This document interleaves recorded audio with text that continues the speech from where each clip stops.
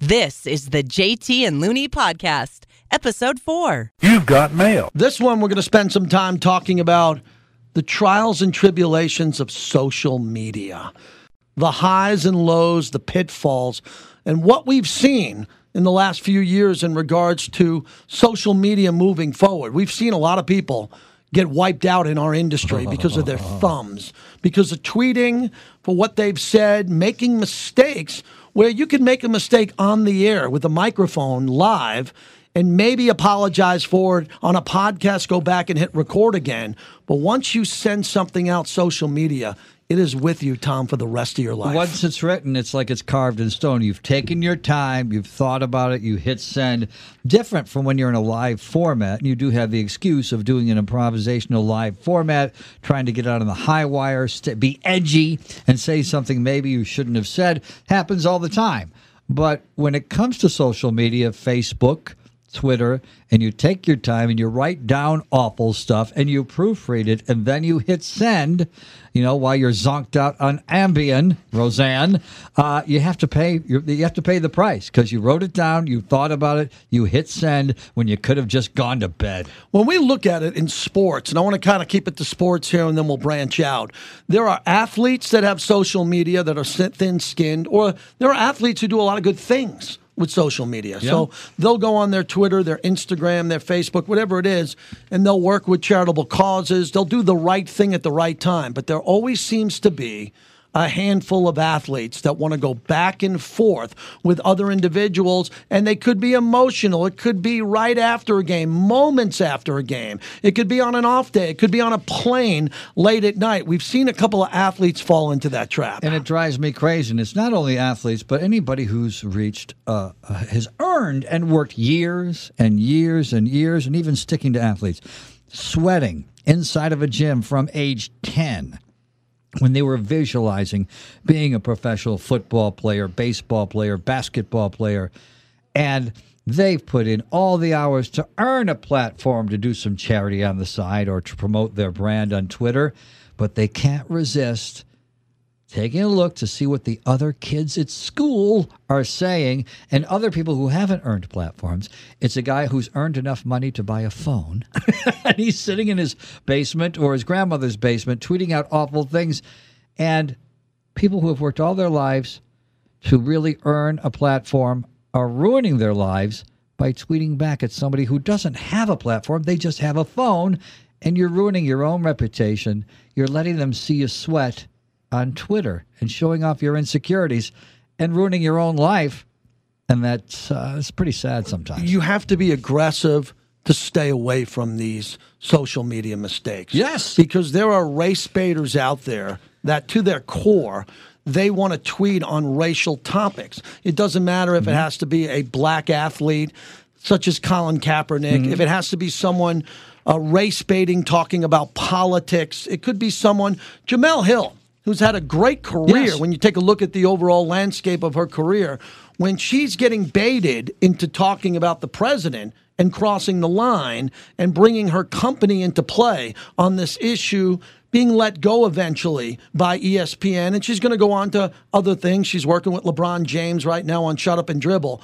What happens is you have to have no fear if you're going to sit there with your thumbs and start tweeting or going on these social media platforms talking about race and politics. We often get stick to sports. From time to time, I'll put something out there because I think it's important to say and write back, stick to sports. Well, some people, their DNA is to talk about race, political issues, and they can't avoid it. Well, if you're going to do it, you have to be able to take the blowback. You have to remember what else it is that you do for a living. Is there something else that's getting you a paycheck, that's giving you this platform? You have to take into consideration your employer. You have to take into consideration your brand. All those things. And that's why, if you want to be a civil rights worker and a social justice warrior and work on those things, it can be pretty brutal and pretty thankless, and you have to be able to take the shots because in this country, in general, we don't want to talk about those things or hear about it. Yeah, we touched on it. There's a lot of people that say I was hacked. That was the big issue, right? We've seen that. It used to be, hey, are you going to own it? Did you actually tweet that? Did you say that? Or are you going to go out there and say, no, it didn't happen to me. I was hacked. Someone got into my account. We saw that a bunch over the last 4 or 5 years. Or the delete button, where something will go out on social media. The blowback will happen so quick. That said item will be deleted, but still it's part of the blueprint of what you said. It really never goes away. Well, think before you send. And here's another thing, as I keep preaching so often, and that is take a deep breath and do nothing. If you've earned a platform, just use the platform. Talk about things that you think are important. Tweet about things. Use your thumbs to think about and say things that you think are important. But stop being the little girl in high school who sneaks into the girls' room early and puts her feet up on the toilet and locks the thing so she can hear what other girls are going to say about her when they smoke a cigarette in the bathroom. Stop being that girl.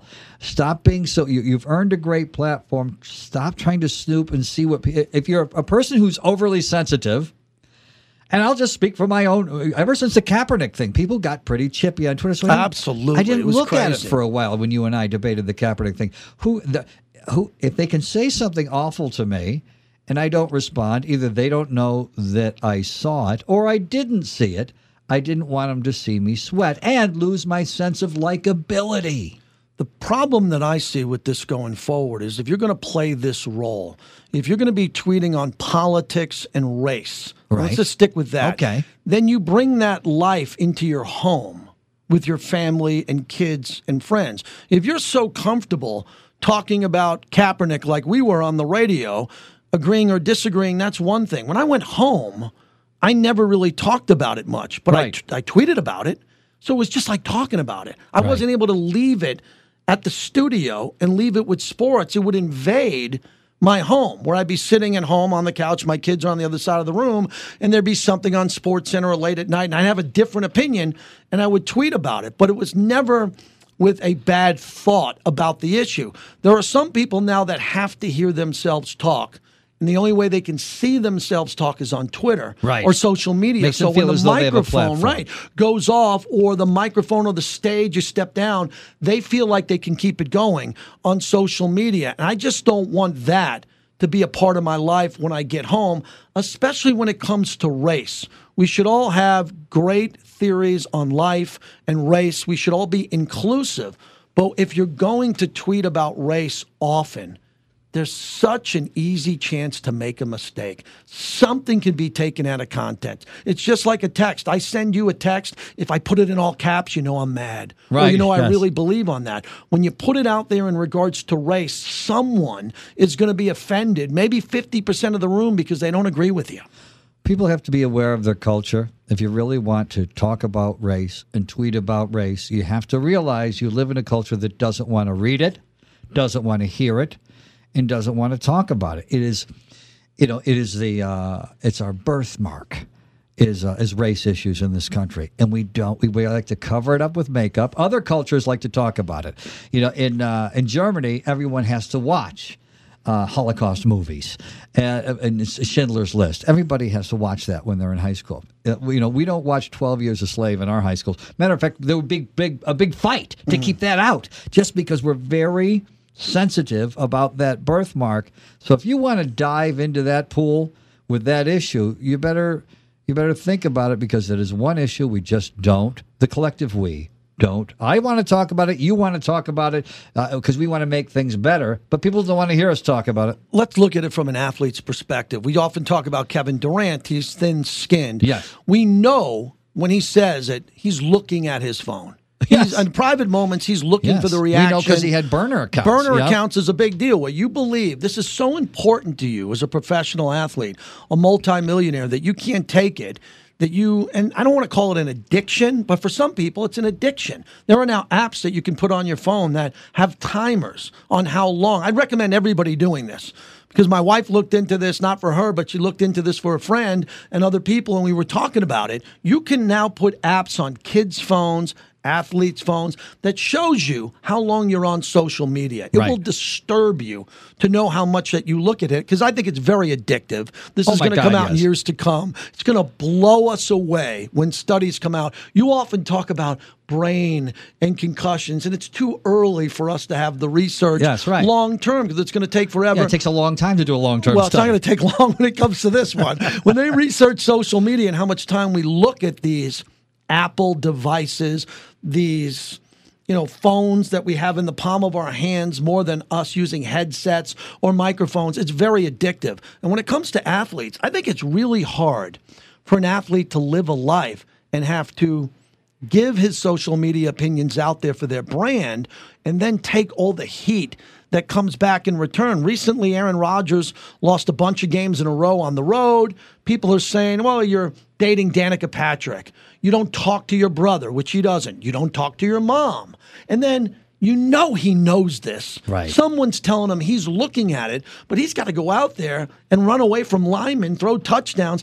This is in the back of his mind when he goes home at night. Yeah, it is, and because he's only human, and we forget, as I always mention in every podcast, they are not cartoons. You know that from being John Gruden's friend. It hurts you when people take him on because people see him as Chucky and see him as a guy on TV. You see him as a friend, and people forget that they are human beings who can be very frail like Kevin Durant. But I still think these guys, especially in this day and age, more teams sticking to sports need to, and maybe Hollywood studios, have someone aboard, an advisor who reminds people to take a deep breath.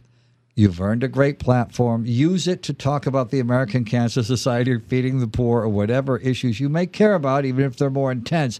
But stop looking at what people are saying. And it's especially with younger athletes, it's really hard for them not to go to the comment section and look at the awful things that people are saying. But this was never an issue with Michael Jordan. It was really never an issue with all the great icons who were out there.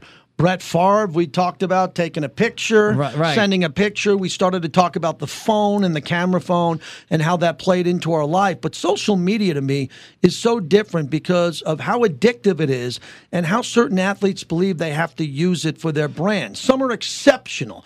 Steph Curry can go on Instagram and talk to a young girl who wants to have a pair of sneakers like the boy has. Right. And it could be a great, unbelievable moment. It's just as easy to use it solely for positive reasons as it is to get chippy and debate with people.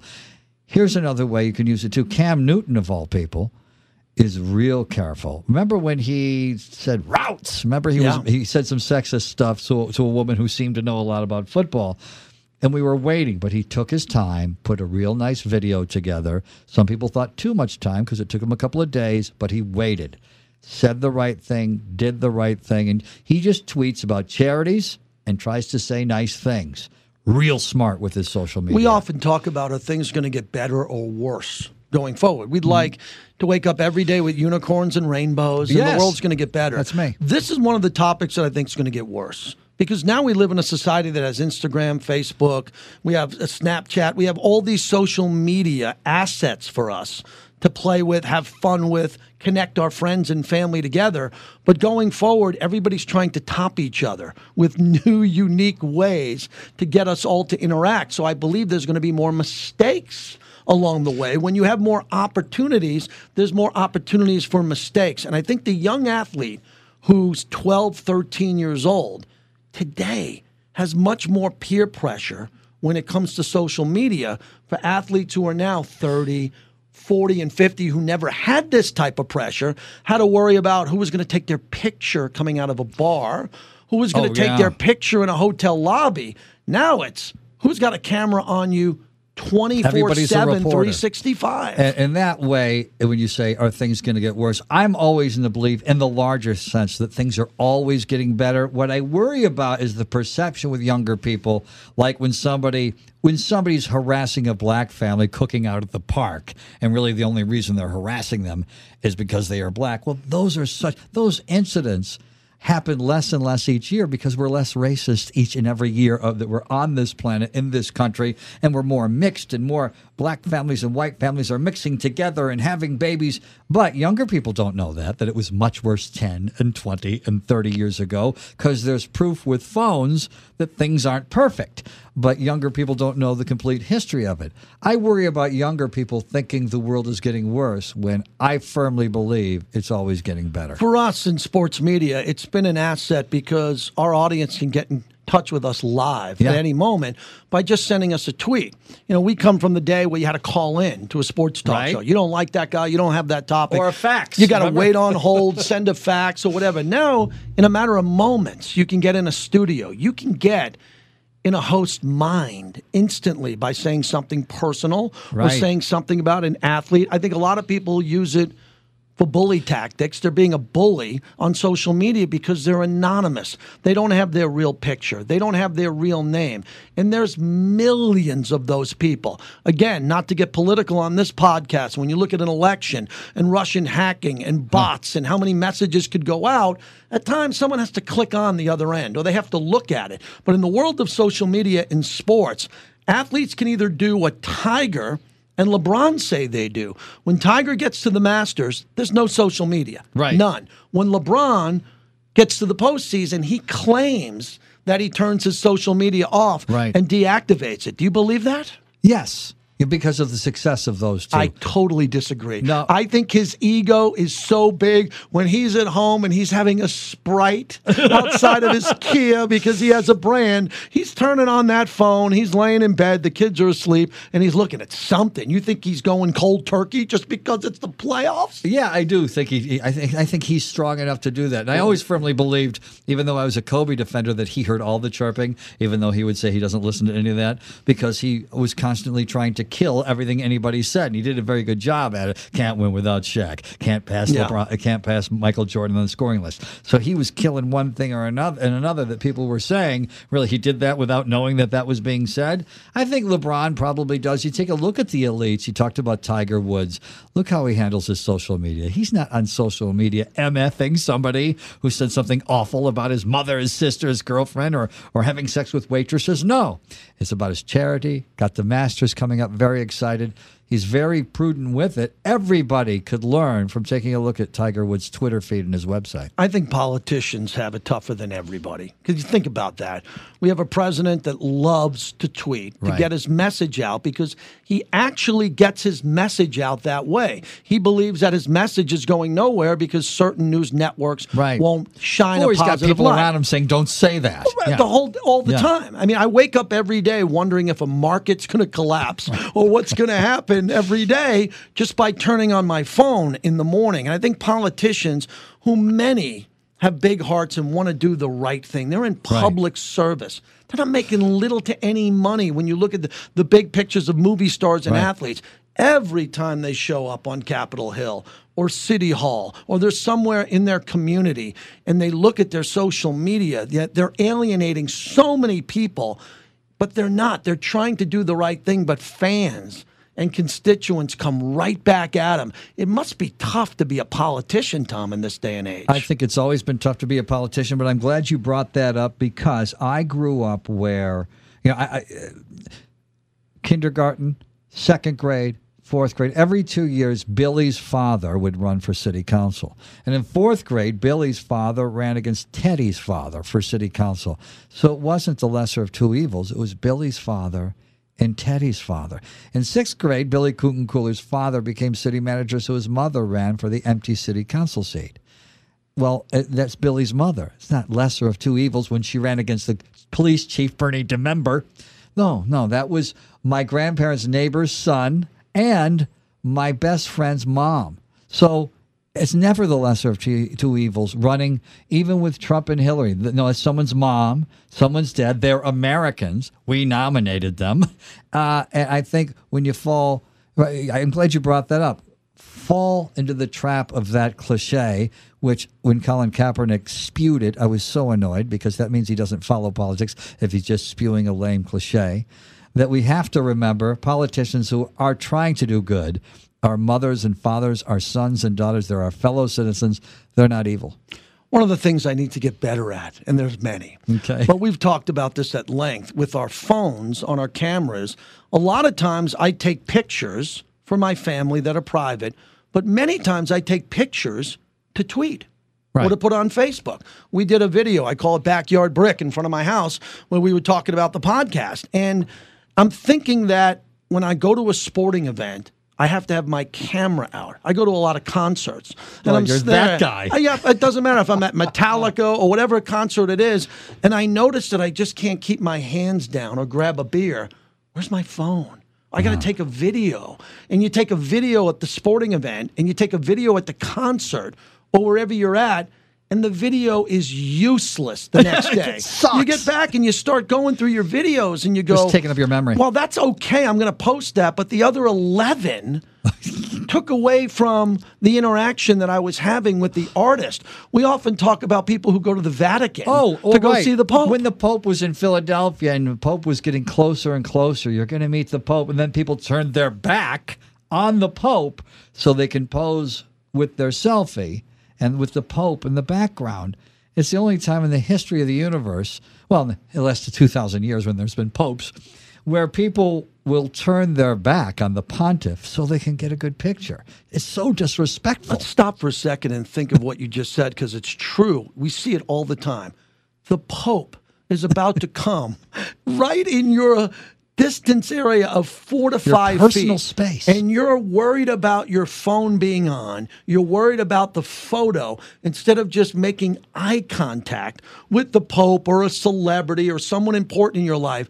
We are so addicted in this country to our phones, our social media, because we believe if we don't have that photo, it never happened. No, you were never with the Pope. You were never there. How were you there? I don't have a picture to see it. Kevin Durant was there, LeBron, Tiger. No, you weren't with Phil Mickelson. Where's the photo? Why can't we just engage and have that moment? There's no carpe diem. We can never seize the moment. We have to pause the moment and ask the Pope, wait. Pope, please wait. Wait, that didn't come out. Yeah, it's we're constantly we tell, even the man who represents God on earth is being told, wait. How many times has Mick Jagger stopped to take a picture and someone said, "Oh no, it didn't happen. Can I do it again?" Yeah, oh my God! Yeah. Add up all those moments, right?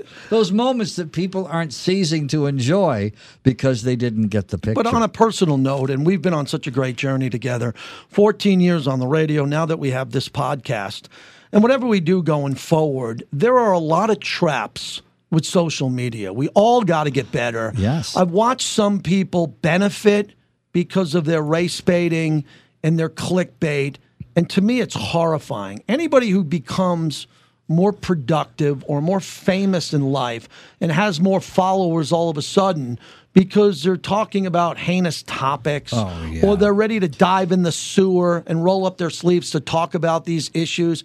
If that's how you become more famous and more popular, keep me out, because I don't think you can separate it. I don't think you could separate the sewer part of social media, which has a beach and a high rise and a sewer. Right. I don't think you can separate the sewer from your personal life when you go home and you go, okay, I'm going to put my phone down, talk to my kids, hang out with my wife, go for a walk with my dog, because we're getting to the point where we can't do anything without phones and social media. The reason why we're friends and still are friends after working every day together for 14 years, and some people have a hard time staying friends when that happens, we're only human, is because I want to be around people who believe like I believe in this way. And our politics isn't the same, but our character is in this way. I will never roll out of bed and say, well, how can I make life difficult for an immigrant today? I will never roll out of bed and say, how can I make life difficult for a person of a different color than me today who struggles because I live in a majority white culture. So they have struggles I am unaware of. I won't dismiss their struggles, and I won't make life any more difficult for them than it already is. And go on about other people, trans people, whatever you want to pick. I'm not going to roll out of bed and make life more difficult for those who are different than me. And neither are you. And I believe this. When you look at, there's a lot of decent people who fall into the social media trap. We all have. We've all made yes. mistakes. You've walked me off the ledge. I talk about it. I see it. I see other people doing it. And you go, why? It was so obvious. How could you make that type of mistake? Why did you tweet that? Why did you have to delete it? Why would you waste your time thinking of that tweet? Is because the last few years, just the last few years, 10 to 15 years, this has been such a powerful additional element brought into sports and sports media that everybody thinks they have to partake. I rarely, and you know I love to talk to sports fans. That's my life. Yes. And I love to talk to fans, and there's a few, usually older fans, like Raider Mort and other guys that we know, who don't have a cell phone with a camera. Right. Or they don't want to tweet. They don't know how to do it. They just go to sporting events. They bring a pair of binoculars. Concerts. Or they go to concerts, right? They just go see the Pope. Yeah, and they go sit there and they do their thing because it's the right way to experience life. Are we making mistakes? Because we do get that great photo that we love. My wife took a picture of me at Normandy. It changed my life because I was by myself on the beach in Normandy. And my wife took this picture and I tweeted it out from the beaches of Normandy 10 minutes later because the adrenaline was coming through me saying, I don't think there's a picture other than with my wife and kids or family that mean more to me in my life than that moment. And I couldn't wait to put it up on social media. Even before the phone, I've always hated cameras because I love to seize the moment, enjoy the moment, let it go. But I never hated pictures, just as you say. I love pictures. I hate cameras. That's a Fanny Dooley. Well, let's take a picture here. Okay. Let's take a selfie right here as we wrap up this edition of the podcast. Great to talk about this. These are one of the many topics we'll be talking about on future editions of the JT and Looney podcast. Let's not tweet or take a selfie for the next 24 hours. All right. Thank you for listening to Believe. You can show support to your host by subscribing to the show and giving us a 5-star rating on your preferred platform. Check us out at Believe.com and search for BLEAV on YouTube.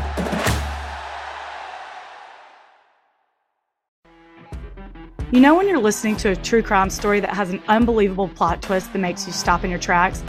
That's what our podcast, People Are the Worst, brings you with each episode. I'm Rachel. And I'm Rebecca. We're identical twins who love true crime cases that make you say, didn't see that coming, and we hate the people responsible for them. Listen to People Are the Worst now on Apple, Spotify, or wherever you get your podcasts.